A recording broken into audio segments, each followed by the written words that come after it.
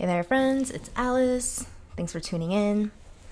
So my last podcast, I don't know exactly what I talked about, but the title says career challenges. So I assume I was struggling with my career choice and all that jazz, which I have been since graduating college, to be honest with you. You become so attached to becoming one thing, right? And the path is kind of there, but it seems really difficult to get on that path. That's how teaching felt like to me. I was just like not ready to make the leap, and there's something continuing to hold me back. Not gonna lie. Holy shit. That's my cat. That is so annoying. Okay. And that was my bathroom spray. I'm sorry. Not gonna lie. These school shootings and just overall violence everywhere makes me terrified. I am scared. I walk around scared. I don't like going out. I don't even like going to the grocery stores anymore. I don't like going to crowded places. Last week I briefly worked at a ramen shop for 4 shifts and it was super busy. I was super tired. And they were also going to make me take a test to get my tips. And the tips weren't even going to be fairly distributed. It was going to be based on some like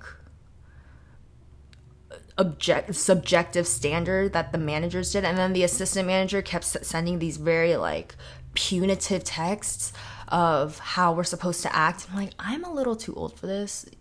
Shit's annoying. So I quit. And I went on Craigslist and I was like, okay, I need a job. So I found a job. I went in for the interview yesterday. Just solid. I mean, it's nothing exciting. It's like customer service. But for me, it's exciting to be like possibly going into a place that respects me. And it makes me a little sad to feel like that is a lot to ask for. To feel like your time and your worth as a person is being seen and respected. Like that just seems like a lot to ask for in the workplace these days, which is whack. So I'll be starting that on Wednesday. The last day of school for me, for my, my teaching or whatever, is Tuesday. So the day after that, I'll be starting this new job. And I did take a pay cut. And by pay cut, I've never made that much to begin with. So I can't sit here and be like, oh my God, it's devastating. It's not. And compared to the hours worked, I pretty much end up still making the same amount without those breaks. Because I was an hourly employee, so when I have school breaks, I don't get paid. And that was really stressful too. So I won't have to worry about that, which is nice. And I'll still be able to make the same amount of money. I would have to be working, I think an hour and a half more a day. But it's just a totally different environment. I'm gonna be working in a very small office with 3 or 4 other people who they're all men, like older men. So I just feel like that's gonna be very comfortable for me, which might be weird for some people, but I have a harder time working with women than with men, and it depends on the kind of woman.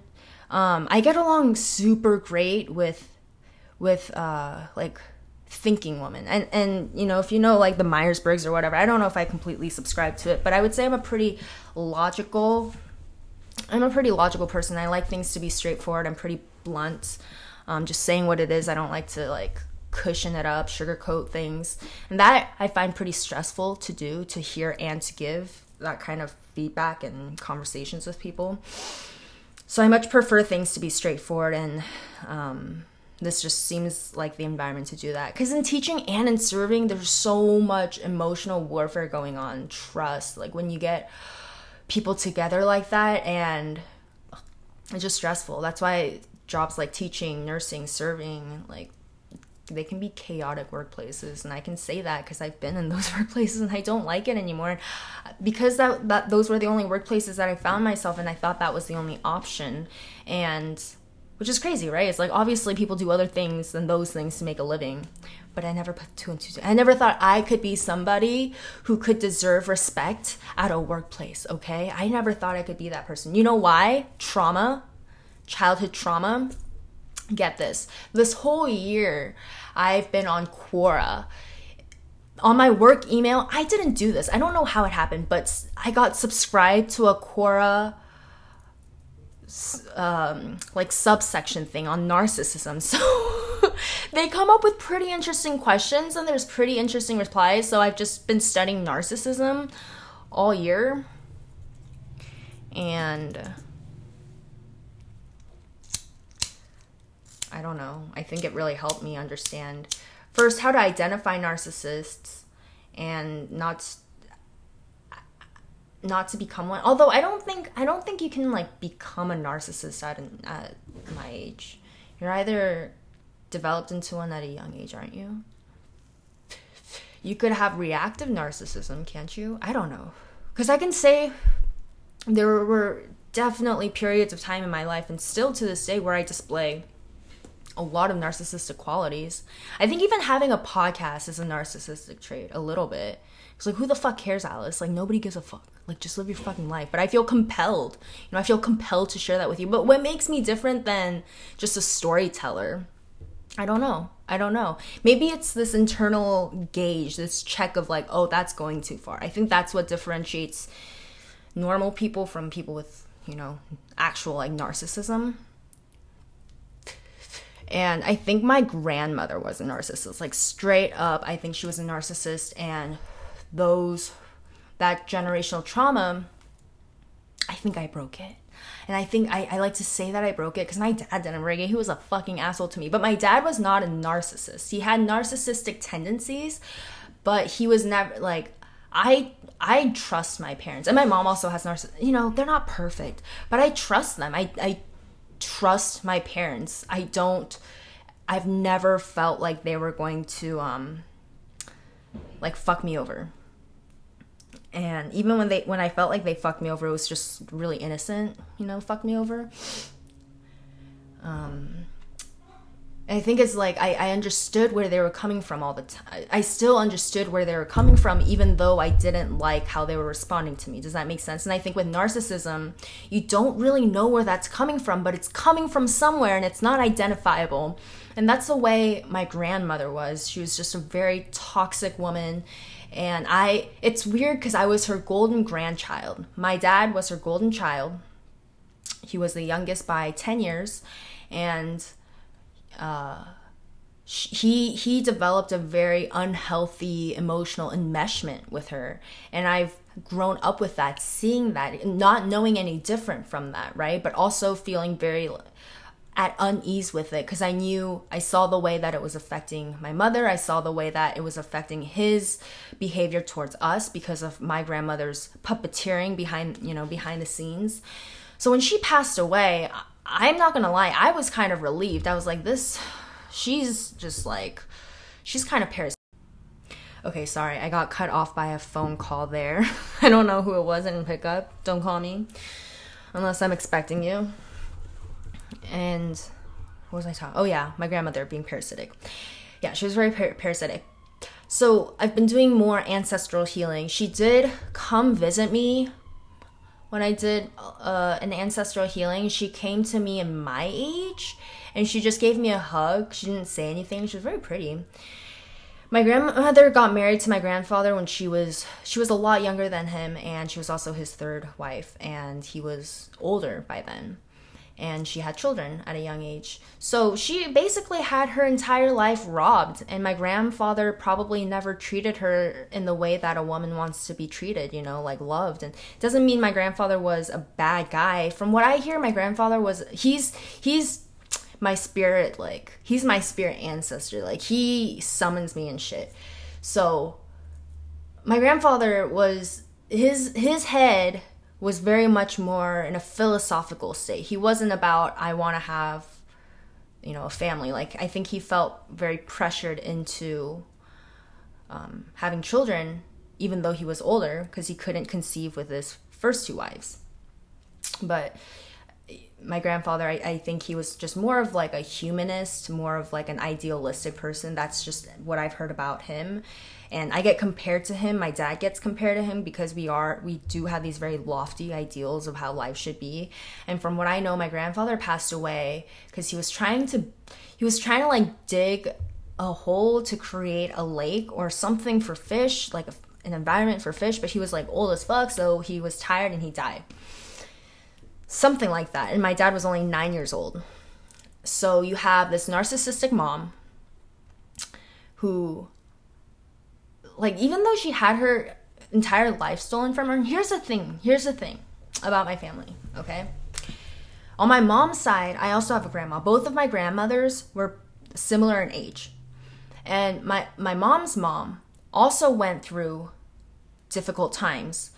They haven't said it out loud. Like, nobody really tells me the family secrets, but from just the little things that I picked up, I know she was around for the Japanese occupation. And I don't know if she was like a comfort woman. I feel like there's a possibility that she could have been a comfort woman. And that was really, obviously, you know, that's like really devastating. But the war ended.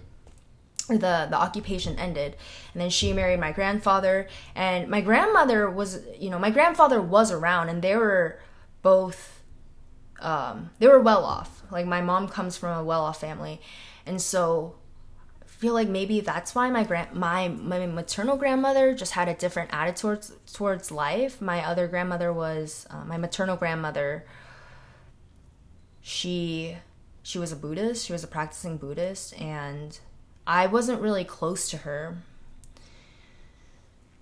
I feel like she was very like nonchalant towards me.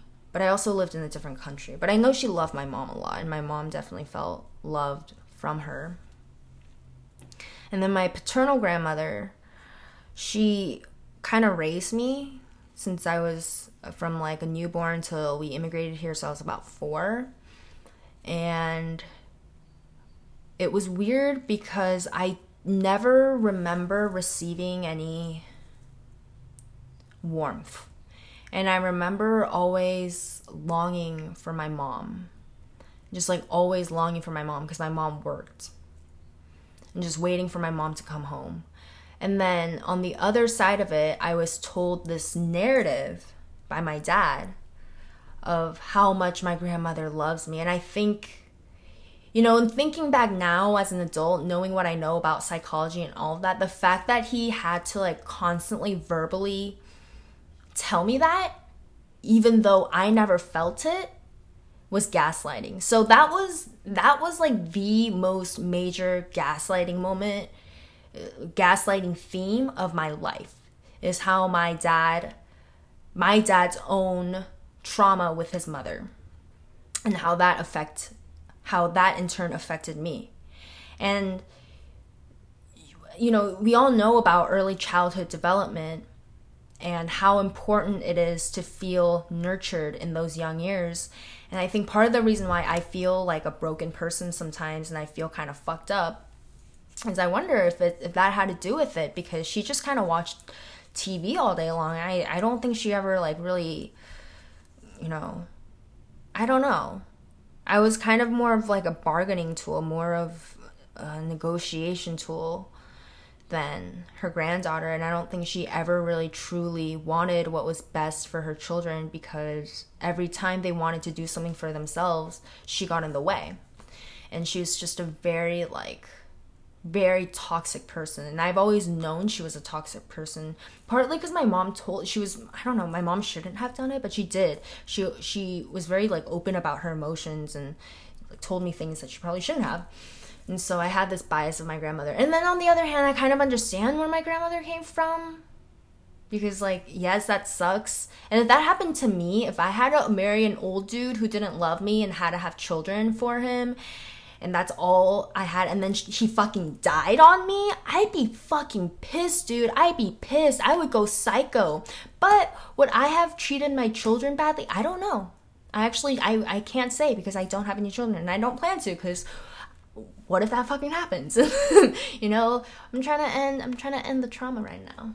It's a lot of work. I got so far. I'm not trying to create any more trauma to solve. Let's just end it here. and right here. So yeah. So I don't know how that in turn affects, I guess that in turn does affect where I'm at present day. Just that kind of pressure and those just kind of feeling unloved unless you're doing exactly what your parents want. Struggled with that a lot. But at this point, I don't give a fuck. Like, my parents, I don't know. I don't think they're gonna give me shit if I'm like, I don't want to be a teacher anymore, because I'm scared I'm gonna get shot at work. Like, I feel like they're not gonna be like, you must be a teacher. It's like, not even, nobody wants to teach anymore. Like, you know, they're reasonable people.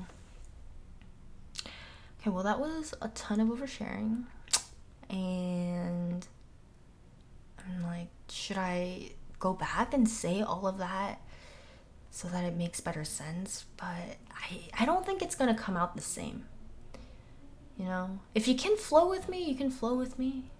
If you can't, then, like, I'm not gonna mold myself. I'm not gonna change myself for anybody anymore. So this is the way the cookie crumbles. You can listen to it again. Hopefully it makes sense the second time. Bye.